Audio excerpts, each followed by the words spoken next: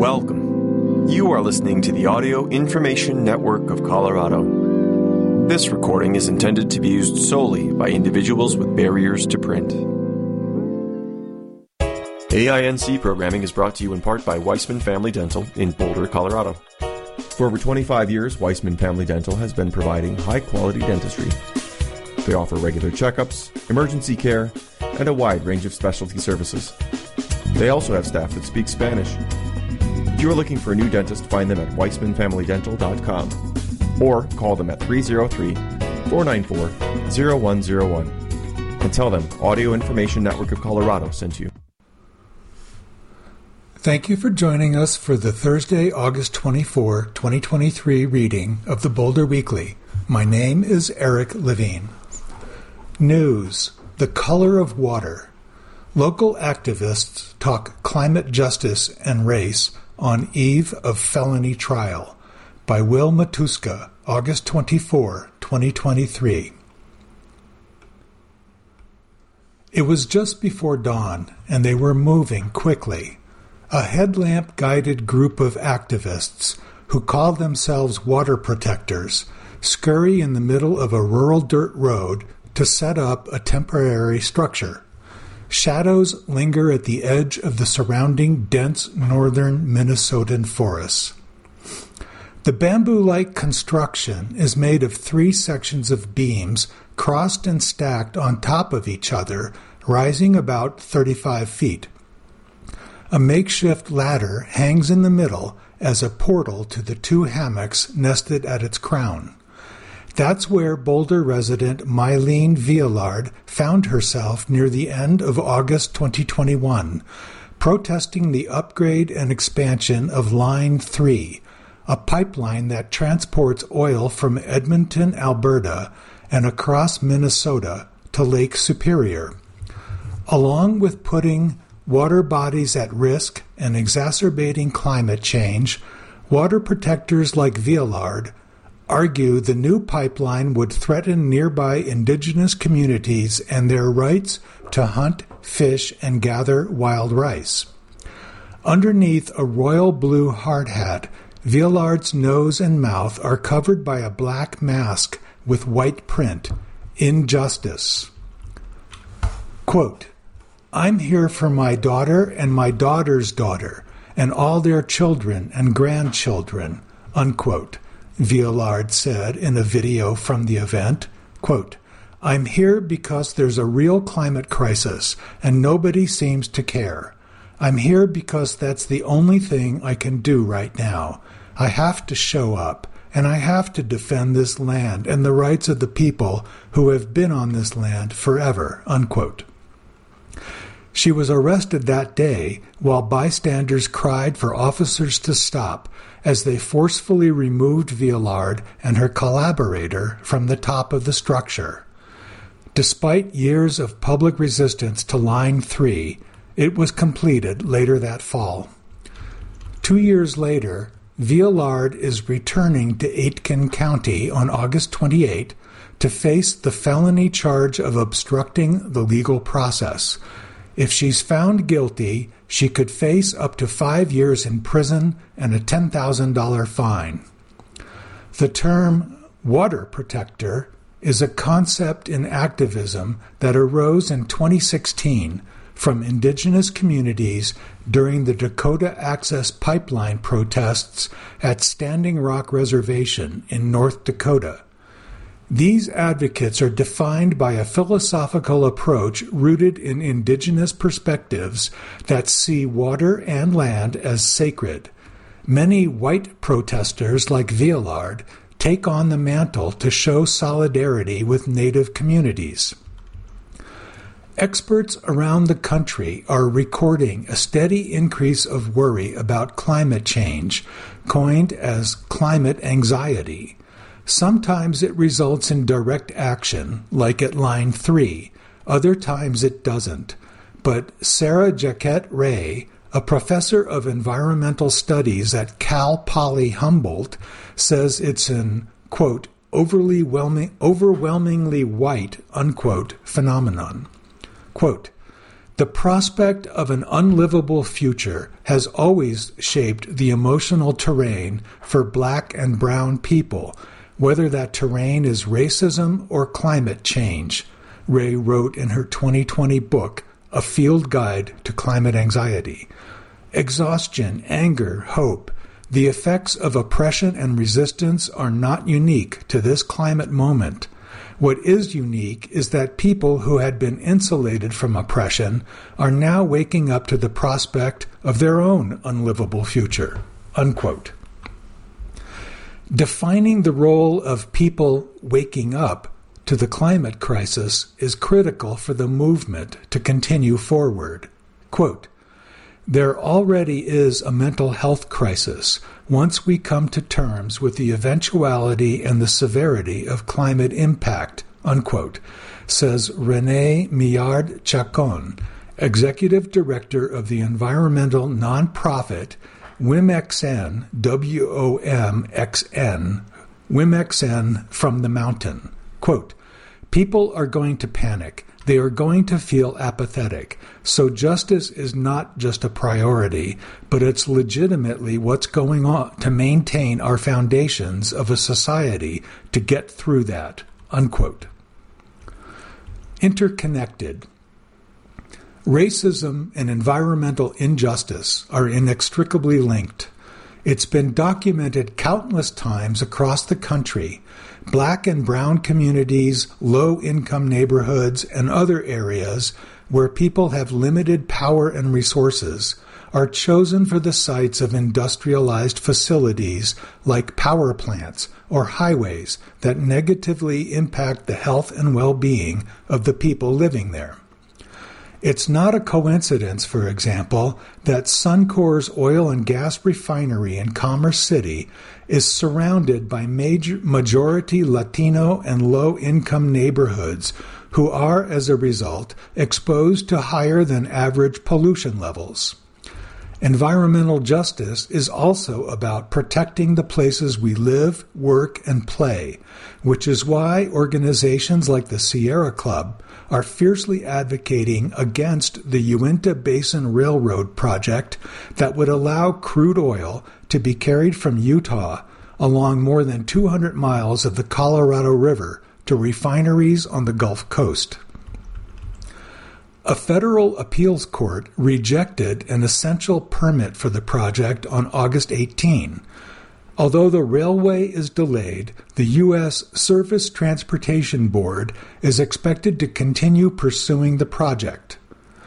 While people who have historically been victims of pollution and climate externalities still bear the brunt, now those impacts are being felt across communities nationwide more than ever before, with widespread wildfires, irregular storm patterns, and heat waves. Ray says climate solutions that don't take into account the history of racism and oppression replicate the same systems that cause social injustice.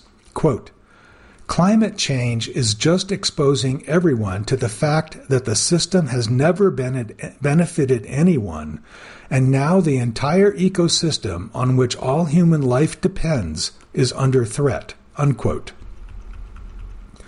The right time. Villard says some of her biggest takeaways from her activism at Line 3 are about navigating her role as a white woman and acknowledging her privilege and bias through decolonization training. But it can be a tricky line to walk when white participation is harmful or productive. In a movement that dismantles oppression white folks caused and benefited from and empowers people disproportionately impacted by climate change. At one point in northern Minnesota, Villard was called out by a person of color for doing something she had, quote, "no clue it was harmful, but it was," unquote. She says she learned a valuable lesson on the difference between intent and impact. Quote, "It's about white supremacy, what it represents, and what has been done by people who look like me," she says. "So being conscious of my body in that way and what I represent was the greatest lesson," unquote. While acknowledging that white people have a role in maintaining a system of oppression and have a responsibility to act, Viallard says support needs to be fluid and based on listening. Sometimes it's essential for white people to step in, Ray says, like when privilege can be deployed by a white person if there's a financial cost at stake, but should be utilized at the right moments. Quote, there are times when there's the white savior complex at play and the sort of hero thing that is damaging and silencing, she says. And that line is a difficult one to draw, and different people might say that line is different. It's very tricky, and I think most white people say, that's too hard. I don't know how to navigate that, unquote. Millard Chacon, whose background includes Diné, Chicana, and Filipina heritage, says allies should avoid centering their own narrative and give BIPOC and indigenous voices space in decision-making processes. Quote, these communities are doing more with less to even protect their communities, she says. So when we're asking for allies in those spaces, or when we're showing that we need accomplices, what it's really going to take is for communities to understand that it's now time to relinquish privileges, unquote. But for some, it's not natural to participate in a movement that completely reimagines the systems that white people have benefited from, and either may not be keen to let them go or can't imagine a different world. Quote, there's a request in the climate justice movement to completely throw out everything from Western colonial mindsets and re-engage with the world in a completely new way, says Ray. That is really scary to a lot of people, and that's one way white fragility manifests in the inability of white people to participate in climate change activism, unquote. Stacked deck. As a mother, Millard Chacon says she has no choice but to be an optimist. Quote, I always tell my kids not to lose heart. I know it's scary, and you were born in pollution you don't deserve. But so was I, she says. There is an ability to have joy. You do deserve to have a creative and expressive life without extraction and exploitation. And it's overdue for all of us to look at ourselves without environmental and colonized paradigms, unquote. Viallard has spent most of her life studying racial and environmental justice. On her way up the structure on the day she was arrested, she says she felt she was a part of a movement and a community. Quote, we are trained to think that we have to do it all by ourselves, that we have to be looking at ourselves and taking care of ourselves only. And it's the wrong way to be, she says. If we want to be happy, if we want to have rich lives, we have to create community, and a community of values, but also communities with people we're not currently in community with. We really have to experience each other. And that's been one of my greatest lessons from line 3, unquote.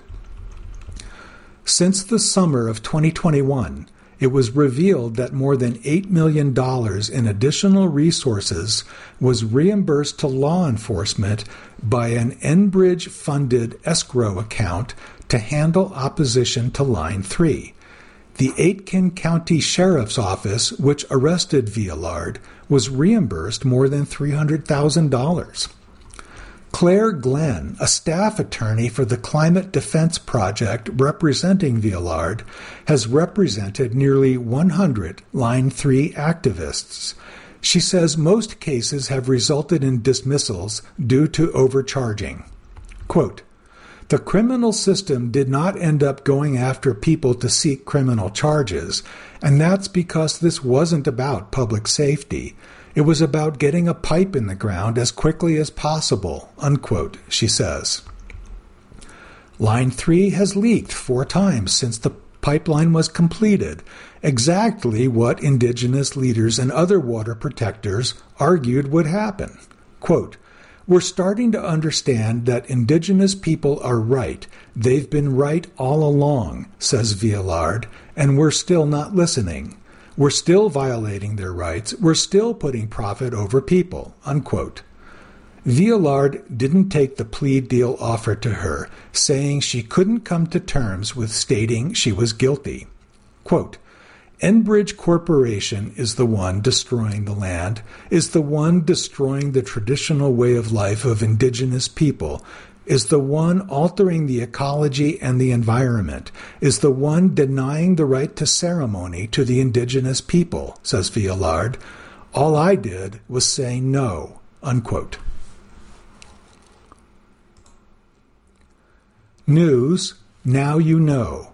This week's news in Boulder County and beyond by Kaylee Harter, August 24, 2023. Candidates running for Boulder Mayor. Boulder's first ranked choice voting mayoral election is approaching, and candidates began filing their paperwork to run earlier this month. Running for mayor are council members Nicole Spear and Bob Yates and sitting mayor Aaron Brockett. Until now, Boulder's mayor was appointed by city council members. In the ranked choice voting system, a candidate who garners more than half of the first choice votes wins.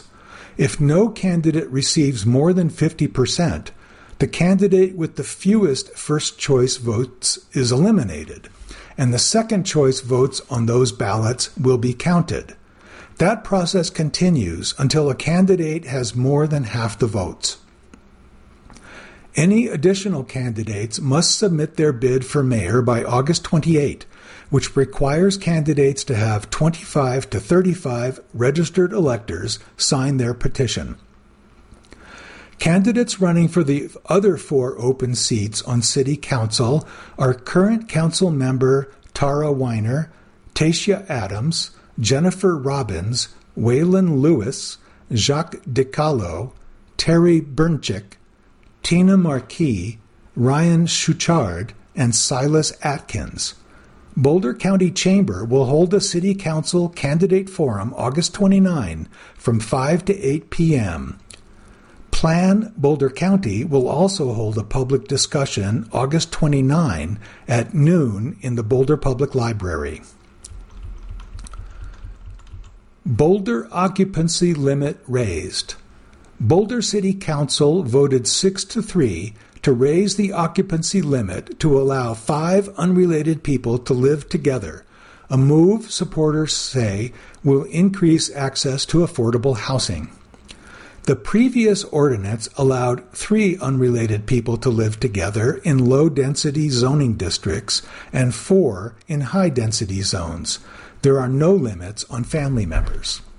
Mayor Aaron Brockett, who voted in approval at the August 17 City Council meeting, said the move was a step toward affordability and accessibility in Boulder, quote, without building anything, without tearing anything down, unquote.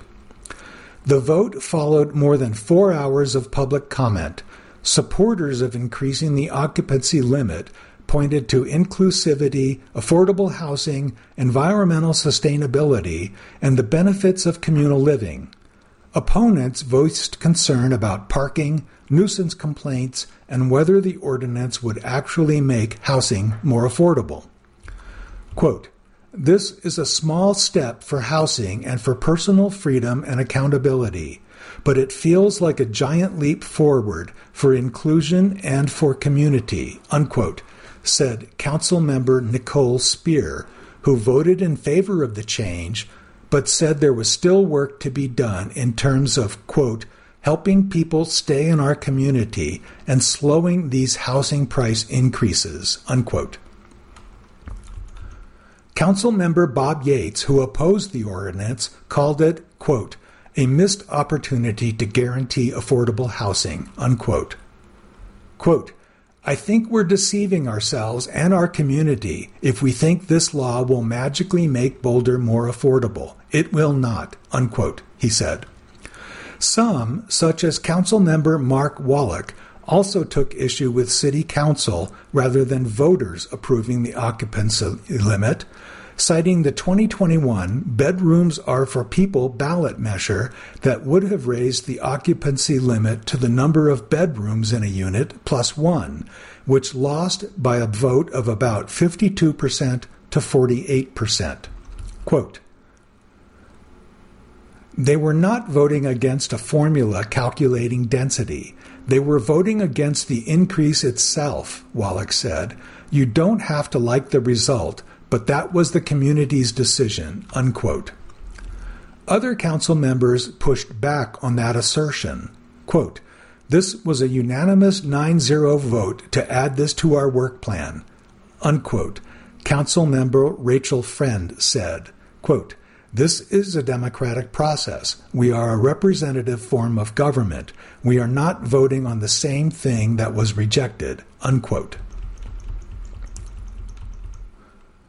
Kanemoto Conservation Easement terminated. Boulder County Commissioners voted 2-1 to enter a 41-year-old conservation easement on the edge of Longmont, answering one of the county's many debates on affordability, housing, open space, and conservation. The termination allows for the 38-acre plot on the east side of Airport Road to be annexed into Longmont and makes room for the construction of up to 426 affordable and attainable units in a development named Somerset Village. Commissioners also added conditions to compel the developer to commit to providing lower-cost housing in the development. A conservation easement is a voluntary agreement between a landowner and another entity, such as a land trust or government agency, that restricts use on a parcel of land. The Kanemoto Estates easement was established in 1982 between the Kanemoto family, who owns the property, and Boulder County Parks and Open Space. But like more than 130 others across the county, the arrangement included language that allows for ending the easement to make way for development. The review process was initiated by the landowner and developer Left Hand Ranch LLC, requesting to terminate the easement, annex the land into Longmont, and develop a residential neighborhood. Commissioners Claire Levy and Marta Loachamin voted in favor of the termination. Ashley Stoltzman was opposed. Read more about the Kanemoto Conservation Easement at boulderweekly.com/news/not-in-my-backyard. Boulder wins Leadville. Two Boulder-based runners dominated the Leadville 100 Ultramarathon, which celebrated its 40th anniversary this year. Some 700 runners from 49 states and 30 countries started the 100-mile race across 15,000 feet of net elevation gain on August 19. Only 44% of them finished. Jackie Manhard, who finished first in the women's race, finished with a time of 21 hours, 24 minutes, and 55 seconds. More than an hour and 45 minutes faster than the next fastest runner. J.P. Giblin, who finished first in the men's race, finished with a time of 17 hours, 7 minutes, 25 seconds. Free rides. Free bus rides on a fixed route between Ward and Rollinsville have relaunched to help connect residents to essential services along the Peak-to-Peak Highway. The service, Mountain Rides, is intended to address transportation gaps for residents and stops at various human services, recreation, and shopping sites, including a food bank, trailhead, and library. Mountain Rides runs on Wednesdays and Thursdays from 10 a.m. to 3:45 p.m. No reservations or passes are required. The service connects to RTD northbound route between Nederland and Boulder at the downtown Nederland RTD Park and Ride. See the full route and more information at peak-to-peaktransportation.com. Revamped countywide chipping program. Boulder County residents now have access to free chipping services as part of an effort to reduce wildfire risk. The county-supported program aims to foster, quote, a safer, cleaner, and more fire-resilient environment for all, unquote, through helping residents dispose of green branches and brush. The county has had a chipping program in place since 1993, but the new program increases the services provided, according to an August 16 press release. To be eligible, one household must host, quote, community chipping events, unquote, for at least 5 properties.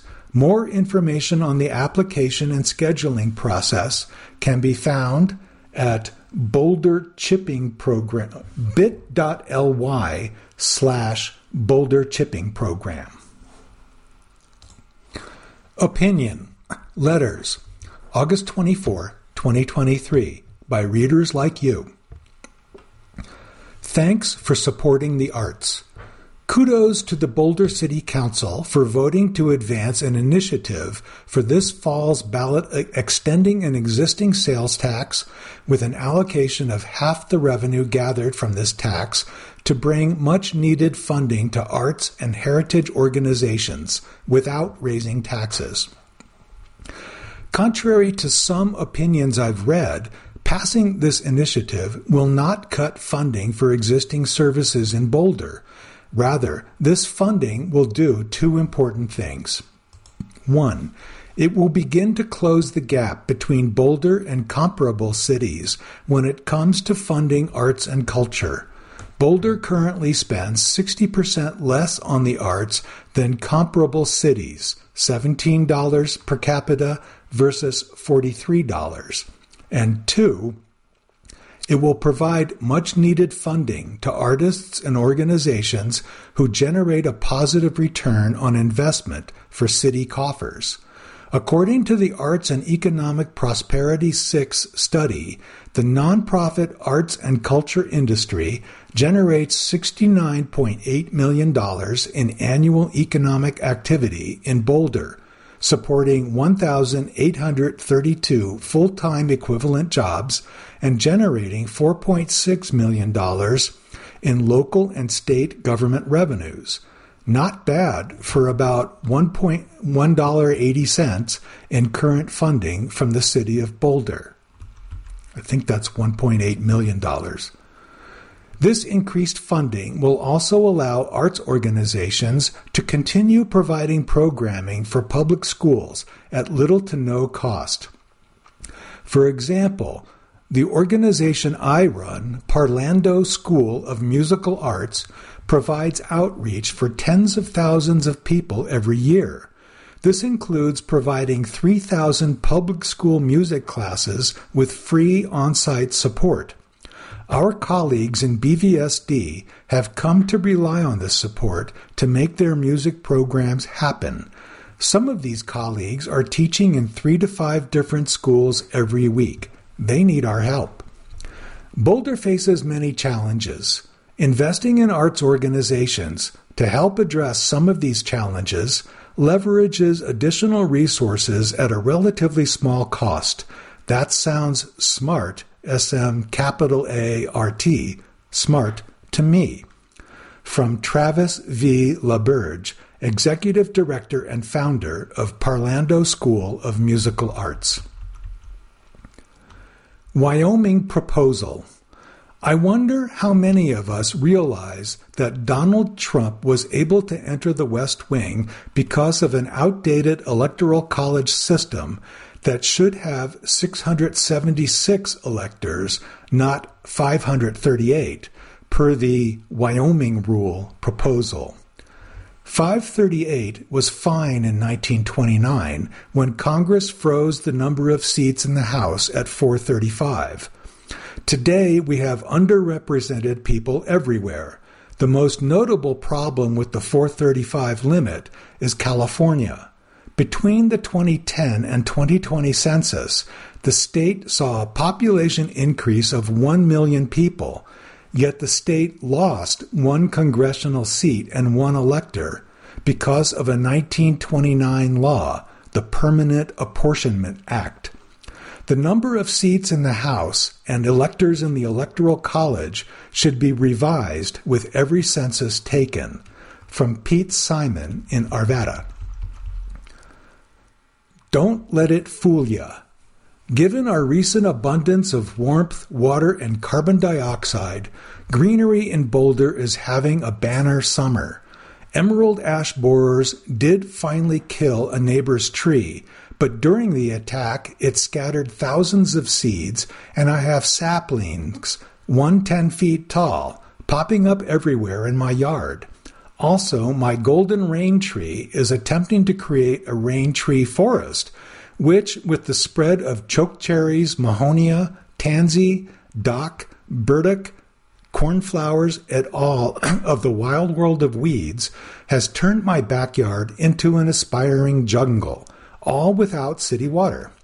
The drought has eased, at least for now, and we have been spared the increasingly frequent climate disasters occurring around the world. We should thank our lucky stars, but must never forget that global warming and climate change will be with us into a yet undetermined offing. From Robert Porath in Boulder. Entertainment. Screen. Nobody puts baby in the corner. 2 new Criterion home video sets highlight the multiplicity of filmmakers. By Michael J. Casey, August 24, 2023. Pika, Toby Smith, is an Oakland College student taking Polaroids in a photography class devoted to 35mm.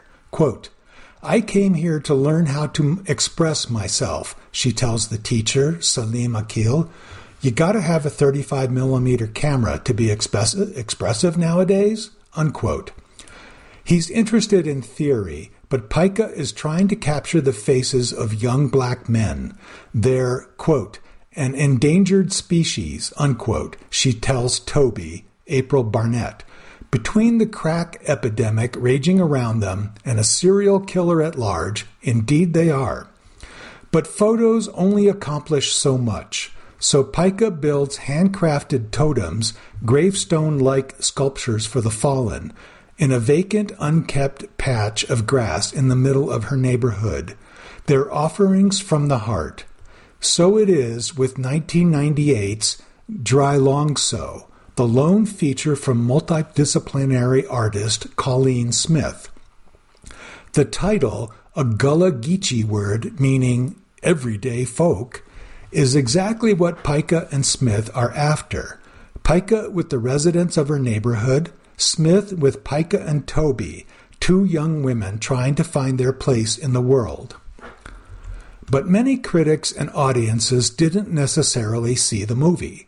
As Smith explains in an interview with scholar Michael B. Gillespie, Criterion's newly released disc, those viewers in '98 focused more on the movie as a social document rather than a piece of artistic expression. It turned Smith off narrative work, and she hasn't made a feature since. She's directed many fascinating shorts, including the 7 featured on Criterion's set, all examples of a cinematic career that could have been. Smith is far from the only filmmaker backed into a creative corner. Criterion's other newly released set, The Renown Westerns, shows that the laser focus of success often obscures the multiplicity of artists. Released in a prolific fever of 4 years, 1957 to 60, The Renown Cycle, The Tall T, Decision at Sundown, Buchanan Rides Alone, Ride Lonesome, and Comanche Station are some of the best entries in the Western genre. Spare, sincere, tough. Randolph Scott stars in all 5, with Bud Bedecker directing with an aesthetic sensibility, that keeps them from being simplistic or forgettable. Criterion's set includes stunning restorations of all 5 movies and a handful of documentaries about Boettcher. In all but one, Boettcher gets frustrated with the interviewer trying to paint him as a cowboy, the movies as a form of autobiography. Boettcher directed over 30 features in a career spanning 4 decades, and yet it will always be these 5 movies made in 4 years that landed him in the history books. Smith directed only 1. The significance of their films cannot be denied for reasons they intended and a few they didn't. Artists don't necessarily get to choose what history remembers them for, but in the end, it is the work in all its dimensions that lasts. On screen, Dry Longso and the Renown Westerns are available on Blu-ray from the Criterion Collection. Entertainment Stage. Behind the Curtain. Louisville Showcase presents world premieres of 3 works by Colorado playwrights by Tony Tresca, August 24, 2023. When a good theatrical production does its job, the audience is moved on a cellular level by the essence of human creativity. Actors embody the soul-stirring narrative of the playwright, turning our deepest fears, hopes, and joys over in the spotlight. But it's what happens in between these 2 points that the Front Range Playwrights Showcase, a night of staged readings hosted by Coal Creek Theater of Louisville, CCT, is designed to celebrate. Quote, I have a lot of friends who are non-theater people, and one of the ways I'm promoting this event to them is by explaining that this is how the sausage gets made, unquote, says Brett Nickerson, director of Earworms for this year's showcase. Quote, you don't write a 2-hour play and it just gets produced. You start with a draft and a reading to work out the kinks, unquote. Originating in 2007 as an evening of lightly produced one-act plays, the festival has evolved over the years into 2 distinct endeavors, the Front Range Playwrights Showcase and an evening of Colorado-grown one-acts. Quote, when we first started, we thought we could do a little bit of blocking and costuming, says CCT Board Secretary Lynn Fleming, but we quickly turned it into a straight-stage reading, unquote. CCT received 21 scripts between March and May, all meeting the nonprofit's hour or less length requirement and falling under one important rubric. All plays must be penned by a Colorado resident, but when it comes to the topics of the winning works themselves, all bets are off. Quote, there's a slight similarity to all 3 plays because they are all very future-oriented, unquote, says CCT Artistic Director Kirsten Jorgensen-Smith. Quote, but I love that we were able to find 3 stories that really aren't 100% alike at all, unquote. A Lonely Process. The 2023 showcase includes the aforementioned Earworms by Brett Rutledge, Plugged In by Grant Swenson, and Serving the Story by Scott Gibson. These plays will be performed in Reader's Theater style with adjudications by Alphonse Keesley, Madge Montgomery, and Terrence Keane. Quote, our special play election committee has been reading them as they've been coming in and scoring them individually, not against each other, but on their own merit, Smith says. We then chose our top 3 and matched them with directors by July 1, so we can start rehearsals for the showcase in August. Additionally, after our showcase this year, audiences will be able to return to see these plays fully produced in August 2024, unquote. Earworms, written by Rutledge and directed by Nickerson, follows 2 men who meet after the funeral of their college roommate. Although he has performed with CCT and written several plays that have been produced locally, this is Rutledge's first submission to the showcase. Quote, "After I talked to Steve Rausch, who is one of the board members, he encouraged me to take a chance and submit a script," Rutledge recalls. "While trying to figure out what to write about, I saw a play featuring a local actor named Wade Livingston and decided to write something for him to perform." Unquote. Plugged In, written by Swenson and directed by Jeremy Denning, takes place in a completely different part of the galaxy. The narrative invites readers to travel to a planet with a special form of evolution. Quote, "Back in 2013, I joined a local playwriting group in Colorado Springs called Drama Lab and heard through that group that CCT was looking for submissions," Swenson says. "So I found a science fiction play that I had written that previous year and I submitted it, and it was chosen as one of the top 3 and won the showcase that year. Recently, I made the decision to write a sci-fi follow-up about this alien world where evolution differed from that on Earth." Unquote. The final production of the showcase is Serving the Story, written by Gibson and directed by Smith, which follows actors who find themselves trapped in a play. Quote, "I've submitted several times, and I've been fortunate enough that they have selected 3 of my plays over the years to be produced," Gibson says. "They've always done lovely work with my plays, so applying is always a no-brainer. This year, I wanted to come up with something that was sort of absurdist and surreal. As the plot progresses, you realize the characters are aware that a subpar playwright is forcing them to participate in activities for his own amusement. It is a little dark, but also has some humor in it." Unquote. And the showcase is more than just a platform for highlighting talent. It's also a testament to the deep bonds formed between playwrights, actors, directors, and the community at large.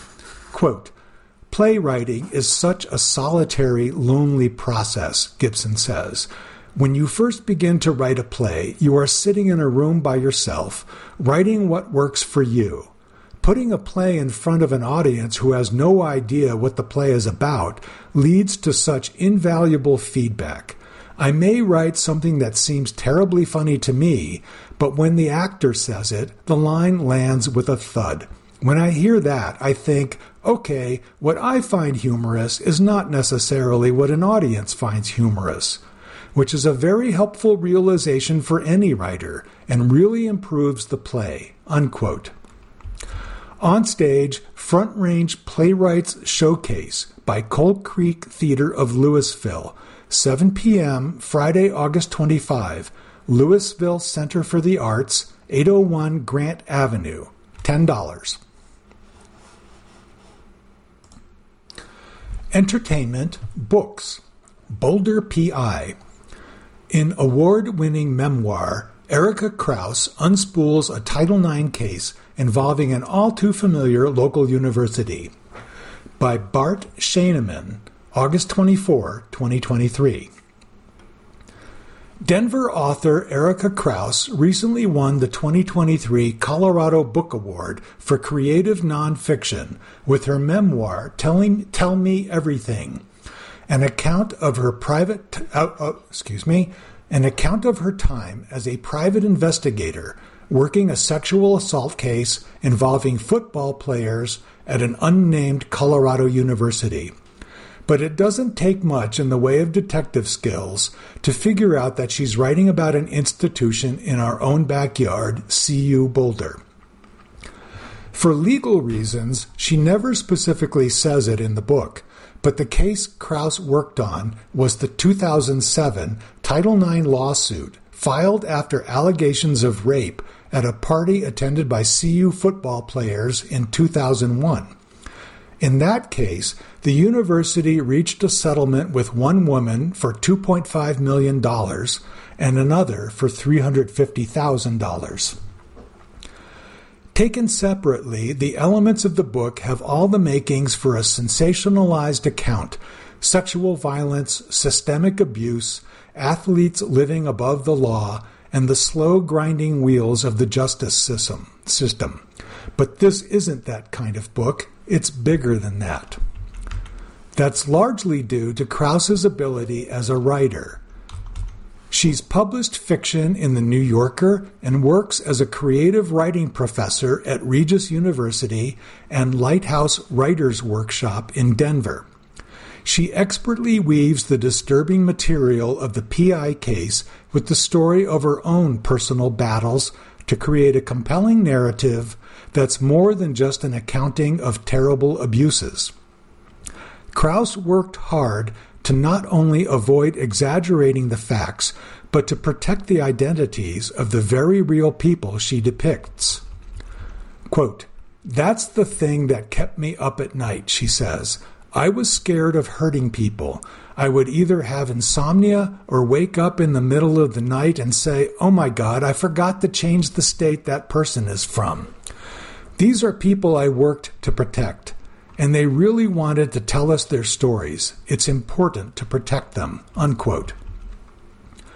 One of the more impressive accomplishments in Krauss's tale is the way she builds a cohesive dramatic arc out of both stories, the case and her personal life, that comes together with a satisfying climax and resolution. Quote, "I don't have a lot of periods of time in my life that really fit that kind of narrative arc, but this one just did," she says. "There were places where if it had been a novel, I would have been able to change what happened and move things around. But you can't do that with nonfiction." Unquote. This was Krauss's first attempt at a memoir, and she ends up having to reckon with the advice she gave her students. She used to tell them that writing a memoir and fiction are the same. You're telling a good story. And that may be true to a point, but she also learned that the two modes are very different. For one, Krauss has to be painstakingly careful about the facts.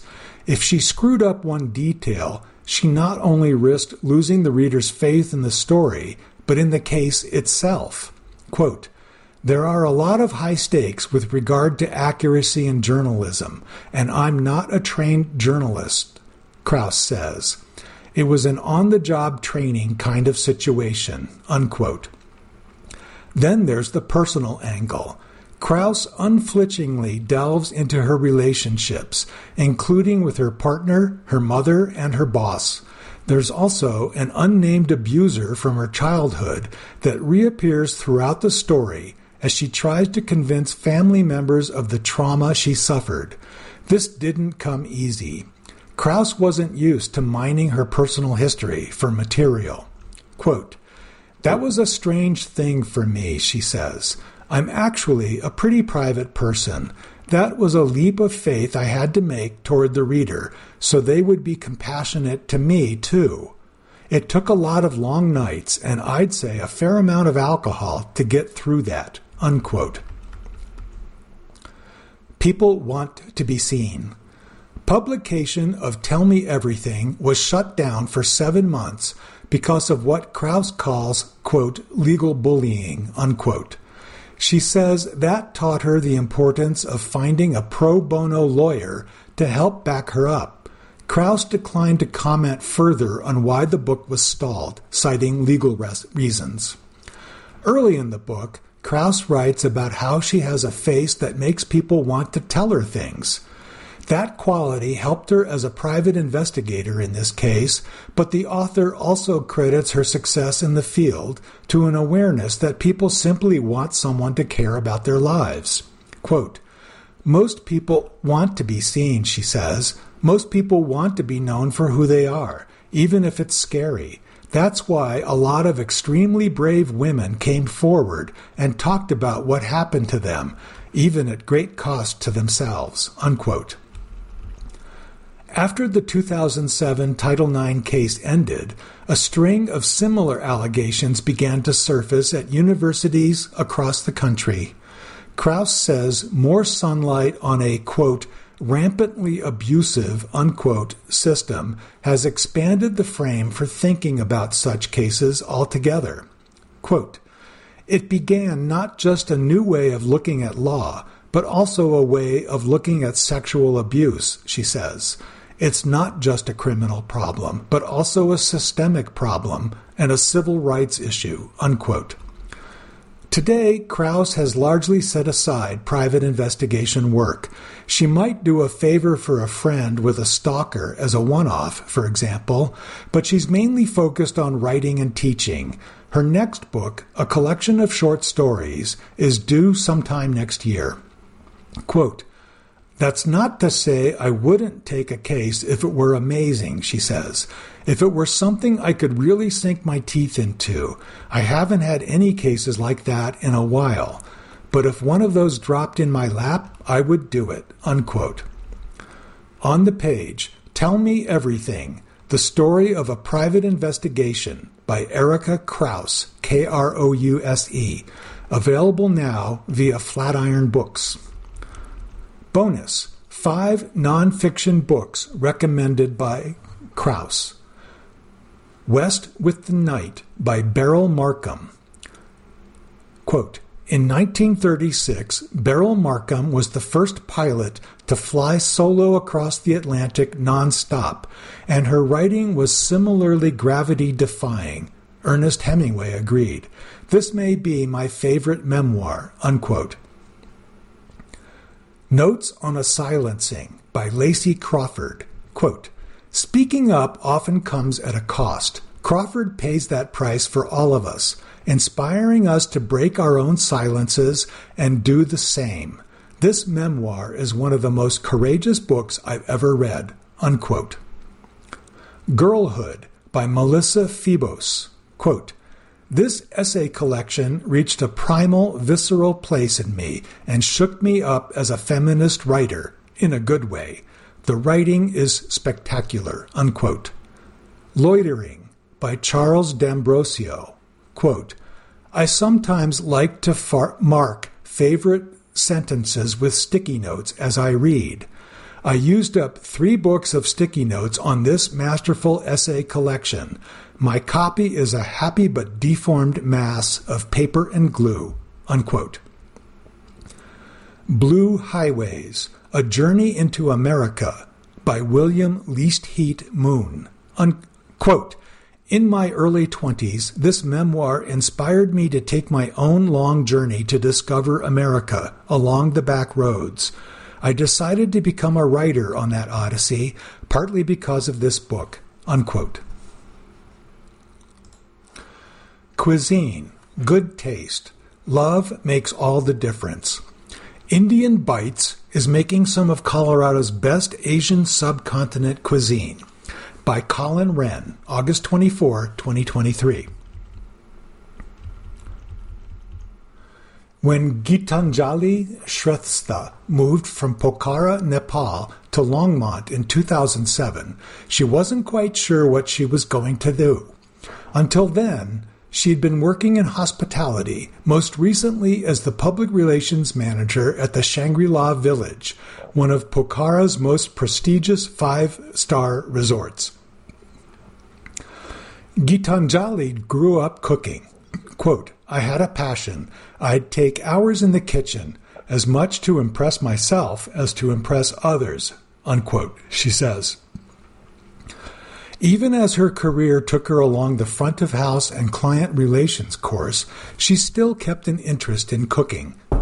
Quote, at Shangri-La, I'd walk into the kitchen and get the cooks to teach me the dishes, unquote. When Gitanjali arrived in America, one of her first impulses was to open a restaurant. Quote, I didn't have a lot of money when I moved here, but I had a lot of courage, she says, unquote, adding that she almost opened a spot in Louisville in 2008. Instead, she started working as a certified nursing assistant and spent 4 years doing end-of-life care before opening her own home care company, Helping Angels, in 2001.